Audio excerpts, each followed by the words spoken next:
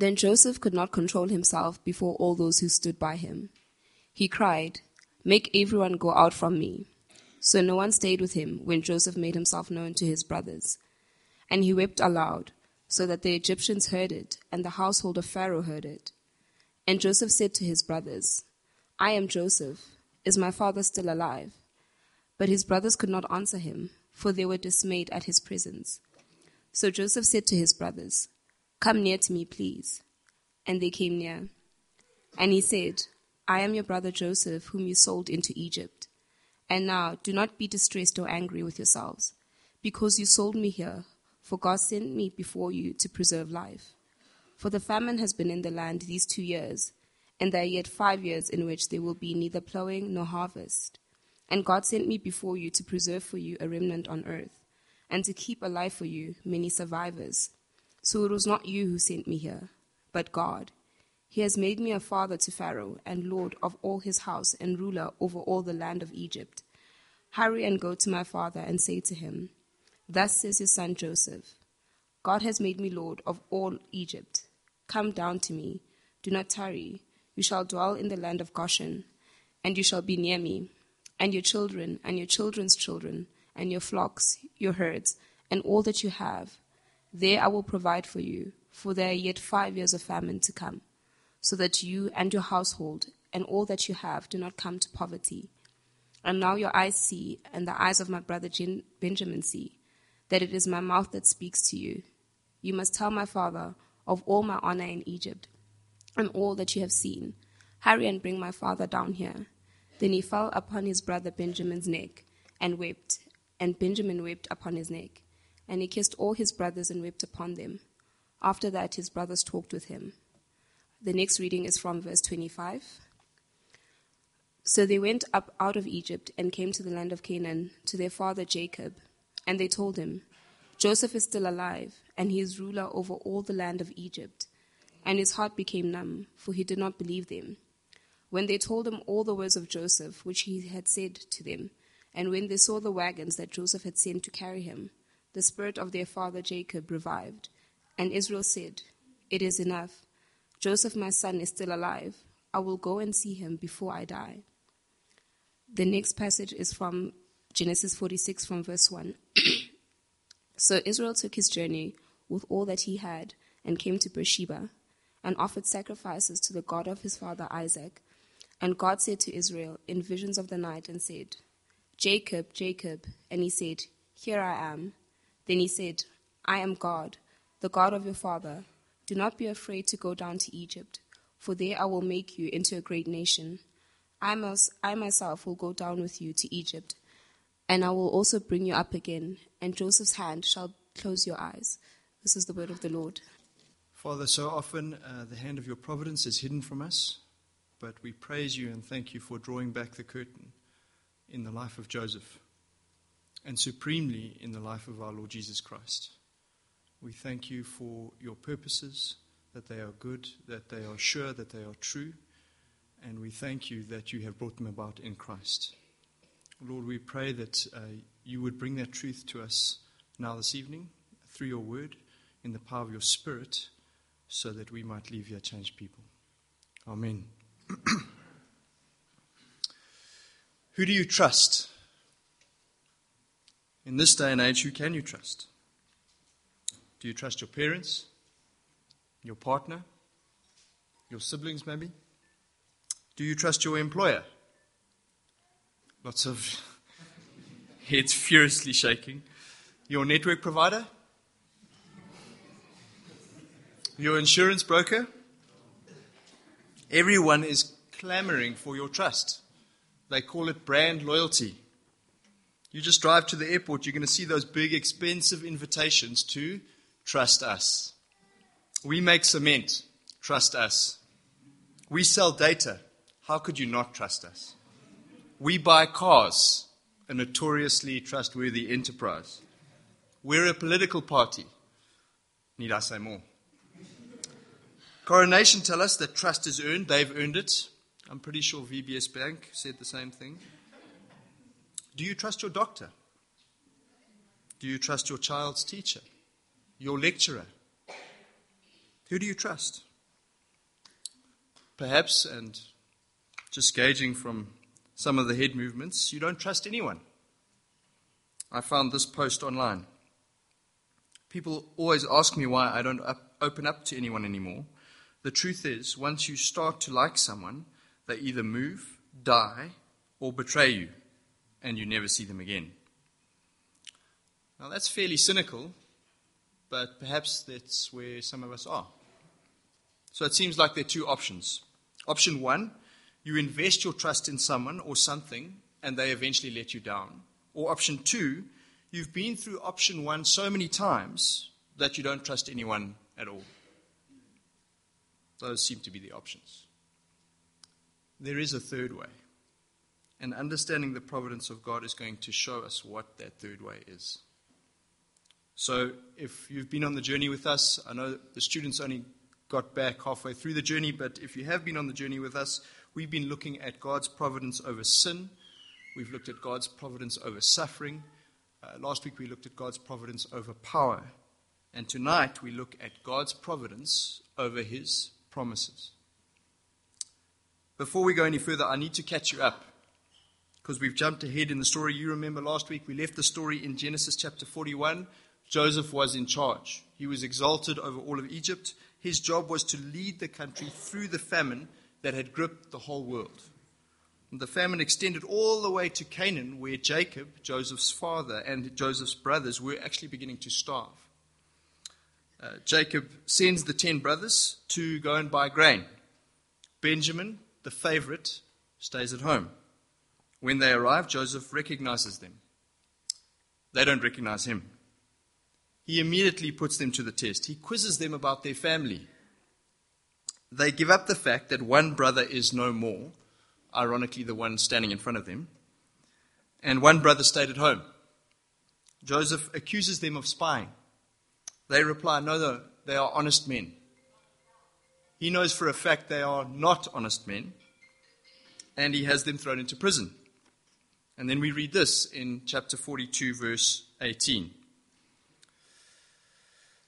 You can follow there with me if you have your Bible open. 42, verse 18. On the third day, Joseph said to them, "Do this, and you will live, for I fear God. If you are honest men, let one of your brothers remain confined where you are in custody, and let the rest go and carry grain for the famine of your households." Verse 20. "And bring your youngest brother to me. So your words will be verified, and you shall not die." And they did so. Then they said to one another, "In truth, we are guilty concerning our brother, in that we saw the distress of his soul when he begged us, and we did not listen. That is why this distress has come upon us." And Reuben answered them, "Did I not tell you not to sin against the boy? But you would not listen. So now there comes a reckoning for his blood." We're beginning to see change. The brothers are softening. They are starting to admit their guilt, acknowledge their guilt. Joseph then takes Simeon as a deposit. Spare a thought for Simeon. He's a deposit in a prison in Egypt while his brothers go away indefinitely. He takes Simeon as a deposit, and he tells the other brothers not to return without Benjamin as proof of their honesty. Before they leave, he smuggles the purchase price of the grain into their sacks as leverage. And when the brothers find the silver, they cry out, "What has God done to us? What has God done to us?" Without knowing it, they are recognizing the hand of God in this. They are recognizing providence. They get back to Canaan. They relay the story to Jacob. Jacob is adamant. And I quote, "Joseph is no more. Simeon is no more. And now you want to take Benjamin. My son shall not go with you." He's adamant. But the stomach speaks louder than words. The grain runs out. And when Jacob tells his sons to go and buy more, this time they are adamant. "Unless Benjamin goes with us, we are not going." It's a deadlock. It looks like the family might starve in this deadlock. But then the deadlock is broken by the most unlikely candidate, Judah, the one who sold his father's favorite son into slavery, offers to take full responsibility for his father's other favorite son. Things are changing. Jacob agrees. He also acknowledges God's providence in a prayer. May God Almighty grant you mercy before the man. For a second time, the brothers head to Egypt. As soon as they get to Joseph's palace, they confess the silver in their sacks from the previous trip. This time it's the steward of the house who gives a strange response. You're going to hear it in a moment. That once again suggests God's providence. He replied, "Peace to you. Do not be afraid. Your God and the God of your father has put treasure in your sacks for you." Then the steward arranges an audience with Joseph, and we read this. When Joseph came home, they presented to him the gifts they had brought into the house, and they bowed down before him to the ground. And they bowed down before him to the ground. Does that ring any bells? If you were with us in the first session, something will be a distant echo, no doubt. Remember Joseph's dreams when he was just an arrogant young boy. There were two of them, which meant the thing was fixed by God. And here it is, under the hand of God's providence, Joseph was humiliated so that he could be exalted. His brothers are bowing down to him, just as it was in the dream. And God has clearly brought this to pass. Joseph welcomes his brothers warmly on account of Benjamin, and only on account of Benjamin. They are still not yet reconciled. They won't eat together. They eat separately. And Joseph shows Benjamin the kind of favoritism that got this family into this mess in the first place. After the feast, he decides to test them one more time. He smuggles a silver chalice, a silver goblet, into Benjamin's sack. When it's discovered, he demands that Benjamin stays as his slave. And once again, redemption, salvation comes from the most unlikely candidates. Once again, it's Judah who steps forward to offer himself as a substitute for Benjamin. Now then, please let your servant remain here as my Lord's slave in place of the boy, and let the boy return with his brothers. We have to pause here and think about this. This is Judah. Judah is the one who sold his brother into slavery. Judah is the one who is now begging to enter into slavery on his brother's behalf. This is a radical transformation under the hand of God's providence. And that brings us to today's passage, chapter 45, a passage that Leah read for us. Joseph's resistance finally breaks, and he just weeps openly in front of his brothers. He announces himself to them. They are completely stunned and probably a little terrified, if you bear their history in mind and who Joseph now is. But Joseph reassures them. He says, verse 4, chapter 45, verse 4, Joseph said to his brothers, "Come near to me, please." And they came near, and he said, "I am your brother Joseph, whom you sold into slavery."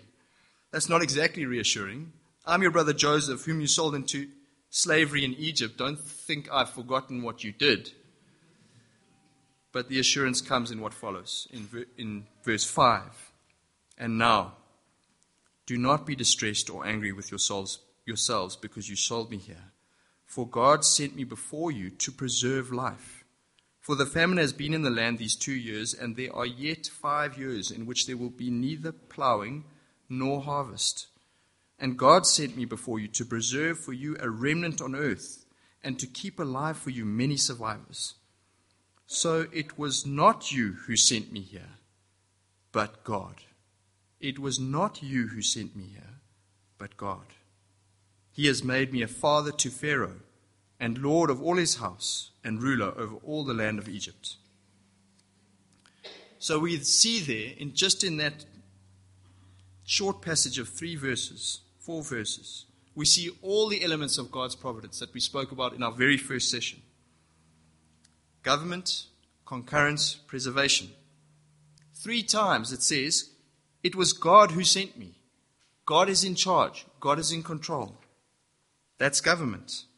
And yet, at the same time, he does not free his brothers from responsibility. Did you notice that? I'm your brother whom you sold into Egypt. It's pointed.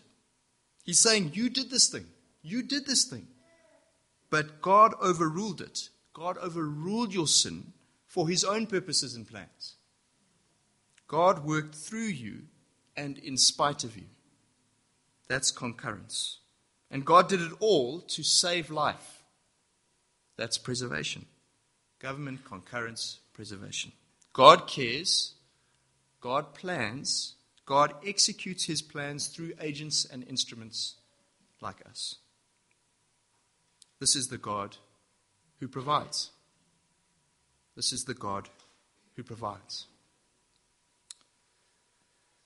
Joseph says to his brothers through tears, all this, everything that has happened, was the providence of God. Verse 15, and he kissed all his brothers and wept upon them. After that, his brothers talked openly with him. The family is now completely reconciled.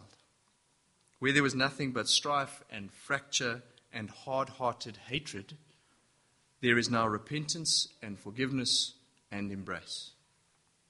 They are transformed. They stripped Joseph. He puts clothes on them. They cursed Joseph. He blesses them. All under the hand of God's providence. Joseph sends them back to fetch Jacob from Canaan. But this news actually brings Jacob back not just from Canaan, back from the dead, back to life. 45 verse 27, the spirit of their father Jacob was revived. On his way to Egypt, Jacob has this encounter with God. And I'm going to read to you from 46 verse 2. This part of the passage Leah read. And God spoke to Israel in visions of the night and said, Jacob, Jacob. And he said, here I am. Then he said, I am God, the God of your father. Do not be afraid to go down to Egypt, for there I will make you into a great nation. I myself will go down with you to Egypt, and I will also bring you up again, and Joseph's hand shall close your eyes. In other words, God reaffirms the promise to Abraham. I will make you into a great nation. Jacob mustn't be anxious about leaving the promised land because the promise still stands, and God will bring it about by his providence. Everything that has happened to Joseph and his brothers happened, chapter 45, verse 7, to preserve for you a remnant on the earth. But preserving a remnant is part of a much bigger purpose. It's keeping the promise alive. Now, just to understand exactly what's going on here, we need a bit of a flashback to something very similar in Genesis chapter 22. You remember the story. God commands Abraham, we all remember it because it's so shocking. God commands Abraham to sacrifice his son Isaac on Mount Moriah. You remember that story? It's a shocking story, but it's actually more shocking than we think because it's not just a father being instructed to sacrifice his own son, which is hard enough in and of itself, but Isaac was the child of the promise. It is the promise that was about to be sacrificed. It is the promise that was about to die. And yet, Abraham trusted God. Abraham believed that God could raise Isaac from the dead, and so he went ahead.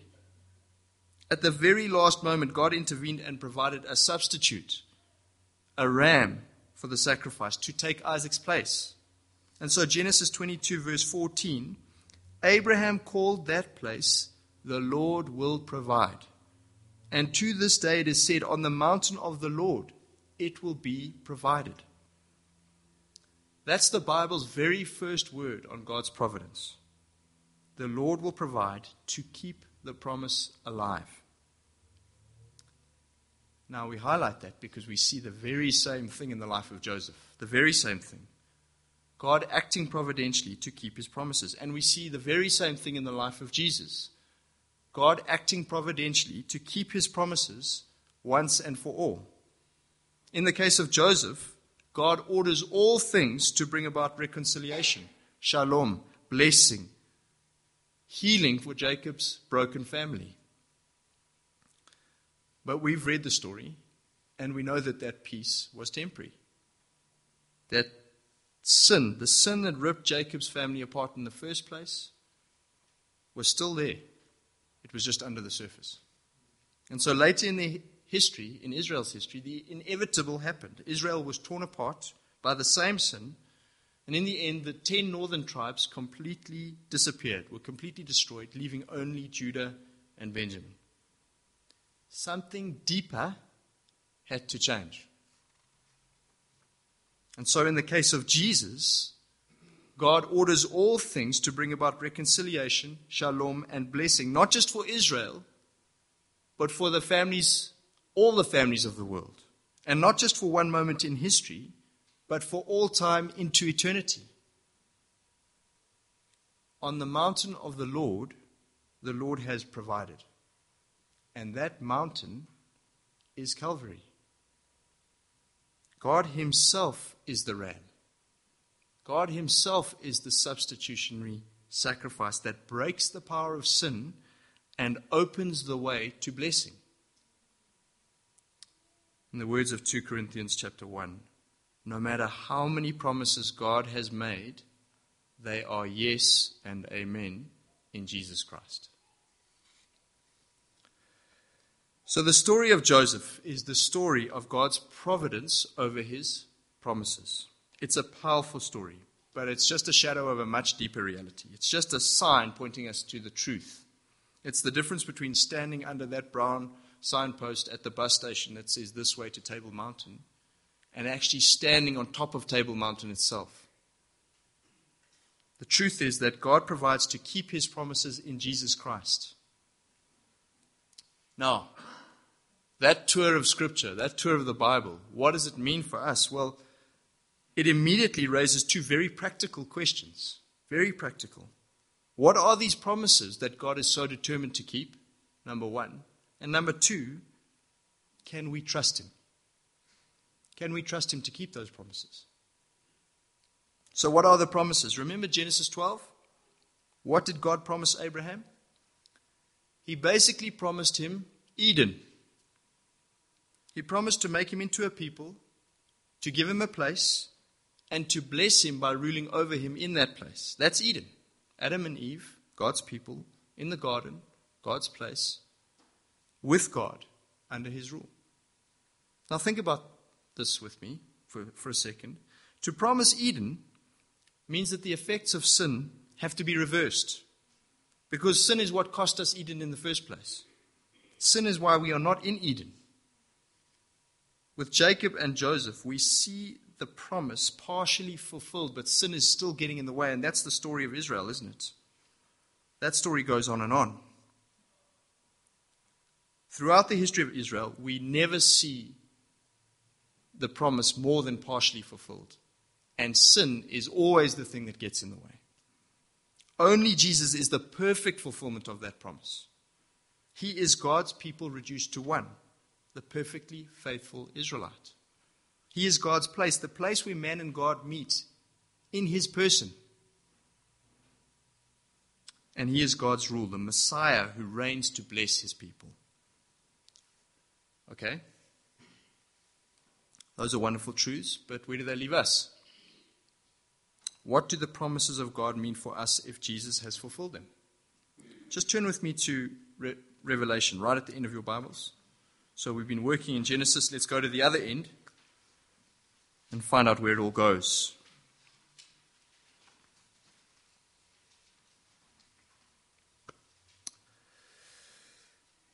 Chapter 7, verse 9.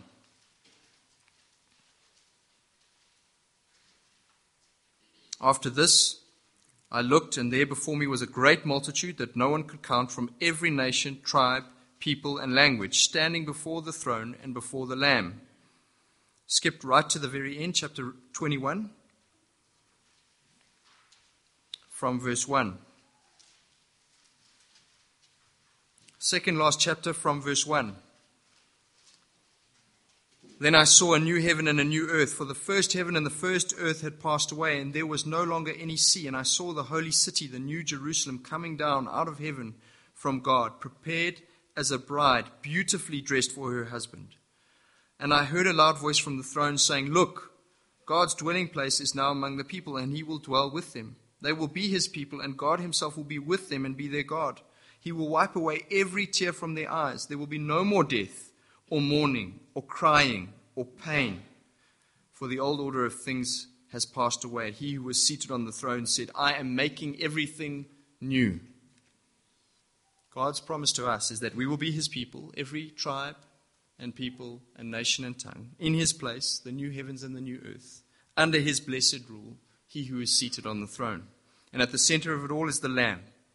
If we are in Christ, we will be with God forever. That is the heartbeat of the promise. God with us, and we will be with him. That's the heartbeat of the promise. We won't know him through a book. And we won't know him through a preacher. Can I have an amen? Amen. The God of the universe will welcome us home. Just imagine it with me. The songs we are going to sing. I mean, this is beautiful, but this is a shadow. The songs we're going to sing, the games we're going to play, the work we're going to do, the beautiful things we're going to make with our hands and with our minds, the fun we are going to have, the laughter, the joy, none of it, and this is the difference, none of it tainted by sin or guilt or shame. All of it done to the glory of God. All of it done as a pure act of worship. Don't you want to be part of that? Some old reformers put it like this: the goal of man is to glorify God and enjoy him forever. And those two things are one. The goal of mankind, is to glorify God and enjoy him forever. And God promises to make that happen. That's the promise. It's a big promise. Can we trust it? That's our second question. Can we trust him? Now, to answer that, I think we have to start by saying God cannot do any more than he has done to earn our trust. Okay, death is the limit when it comes to earning trust. If you want to prove your commitment to someone, dying is pretty much as far as you can go. If that person is your enemy, well, then perhaps you've gone further. If you are a holy God dying for a race of sinners, well, then that is the length and breadth of commitment. There's nothing else. You've left nothing else out on the field. We judge people by their actions. That's the measure of trust. If we judge God by his actions, we have to say he has proven himself entirely trustworthy. So here's the question. Why don't we trust him? The Bible gives us 3 reasons. These are the 3 enemies of trust: the world, the flesh, and the devil. The world. The world offers alternatives. The world offers a whole suite of alternative investment opportunities for your trust. It's all those big, expensive invitations on the highway screaming, trust us, trust me, the wealth creator, the health insurer, the lifestyle estate, the political party, the university. Trust us. We are going to give you the blessed life that you're after. Social fulfillment, belonging, security, people, place, rule. We can give it to you. Can they? Joseph could easily have entrusted himself to Pharaoh. He could easily have seen Pharaoh as his ticket out of prison and up the social ladder. By the world's standards, Pharaoh was his Messiah, his Savior. We all believe in networking, don't we? LinkedIn. It's not what you know, it's who you know. Now Pharaoh summons Joseph and says to him, I've heard you can interpret dreams. And the world is going, go for it, Joe. Of course you can. This is your big shot. Tell him what he wants to hear. And Joseph responds, it is not in me. It is in God. And the whole world groans. He's missed his chance to rise. Of course, we know how the story ends. And the story ends with Joseph as the father of Pharaoh, precisely because he trusted God and not Pharaoh. The point is this: the world kills your trust in God by offering you alternatives. And God Almighty is not willing to share your trust with an investment, or a degree, or a career path, or a partner, or anything else. The second trust killer is the flesh, our own sinful natures and desires. The way our sinful natures, desires undermine trust in God is they offer fulfillment now. Right? It's immediate gratification. You can have the blessing, you can have it now, you can have it on your terms, you just have to take it. Name it and claim it. It's yours. Here's Joseph. He's in his master's house with his master's wife. She's offering sexual fulfillment. There's a part of him that no doubt wants that.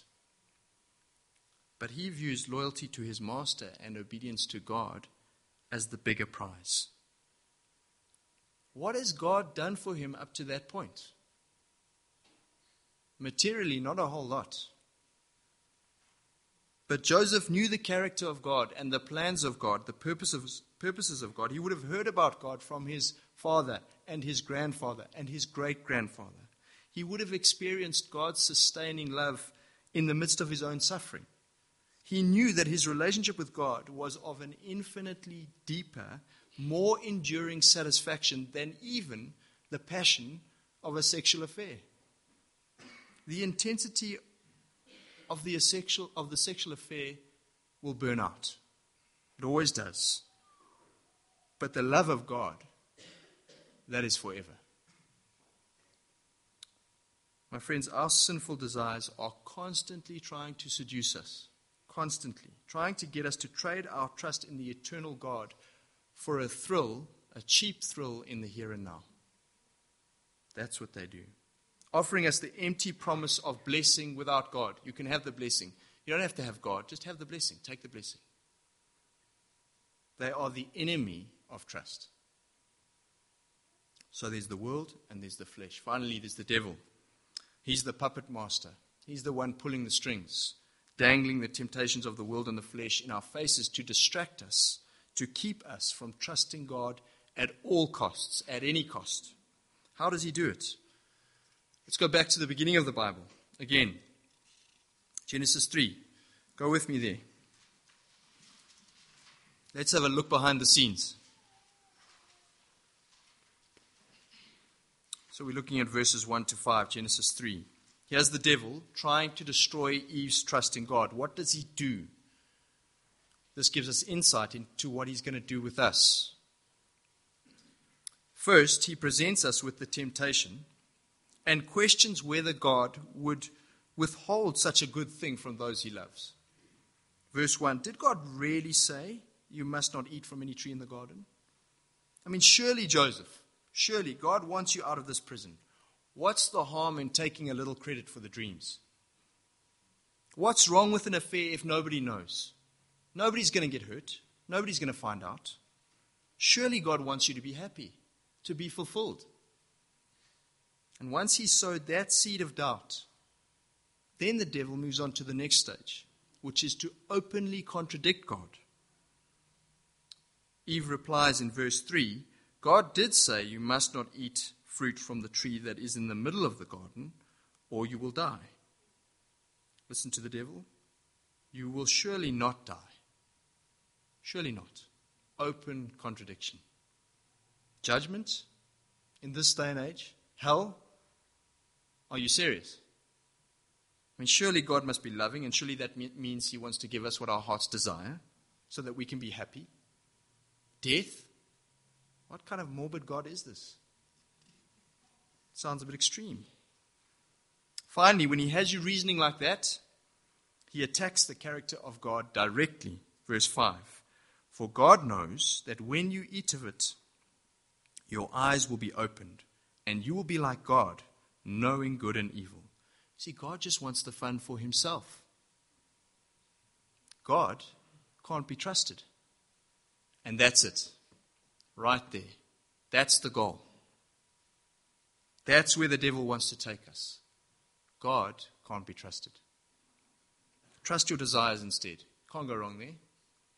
Trust Investec Asset Management. They'll look after you. Trust anyone but God. Anyone. The devil whispers these sweet nothings into our ears with the express goal of deflecting our trust away from God. The world, the devil, the flesh, enemies of trust. Knowing your enemy is the first step. That's the first step. We have to be aware that we are fighting this battle on 3 fronts. And it's a battle. Make no mistake about that. You are in a war for your souls. It's wartime. It's a state of emergency. This is martial law. That means you have to be very wary of the world and what it's offering you. We live in the age of content. What are you taking in? What's in your diet? What are you consuming? What are you watching and listening to? Are you consuming critically with a Christian worldview? Know this for sure. Every piece of content is flirting with your trust. Every single piece of content.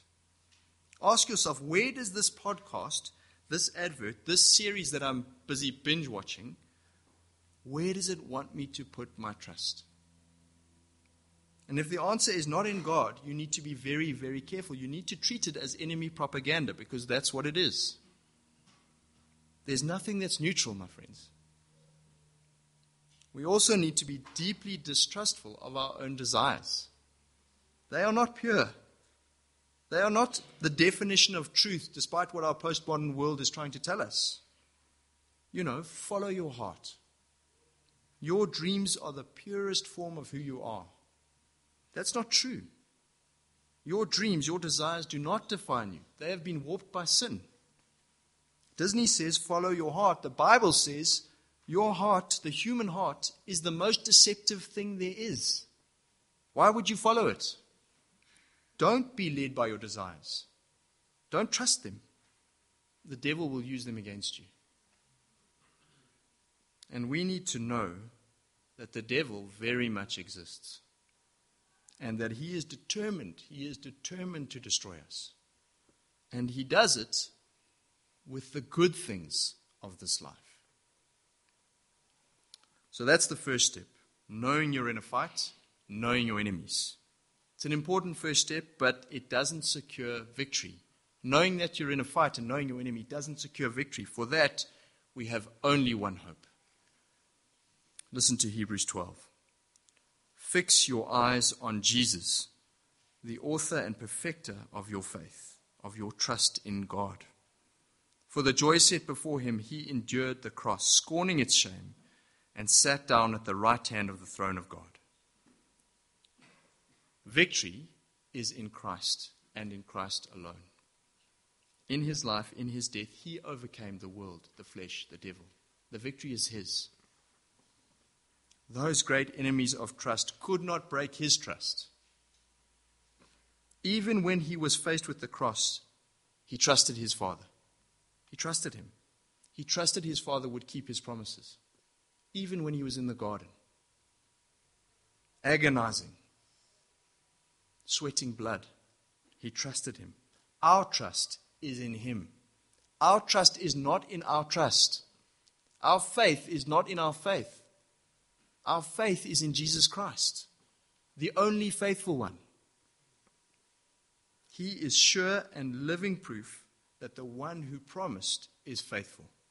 And by his providence, he will keep his promise and bless his people. In Jesus, the Lord has provided. In him we trust. Let's pray.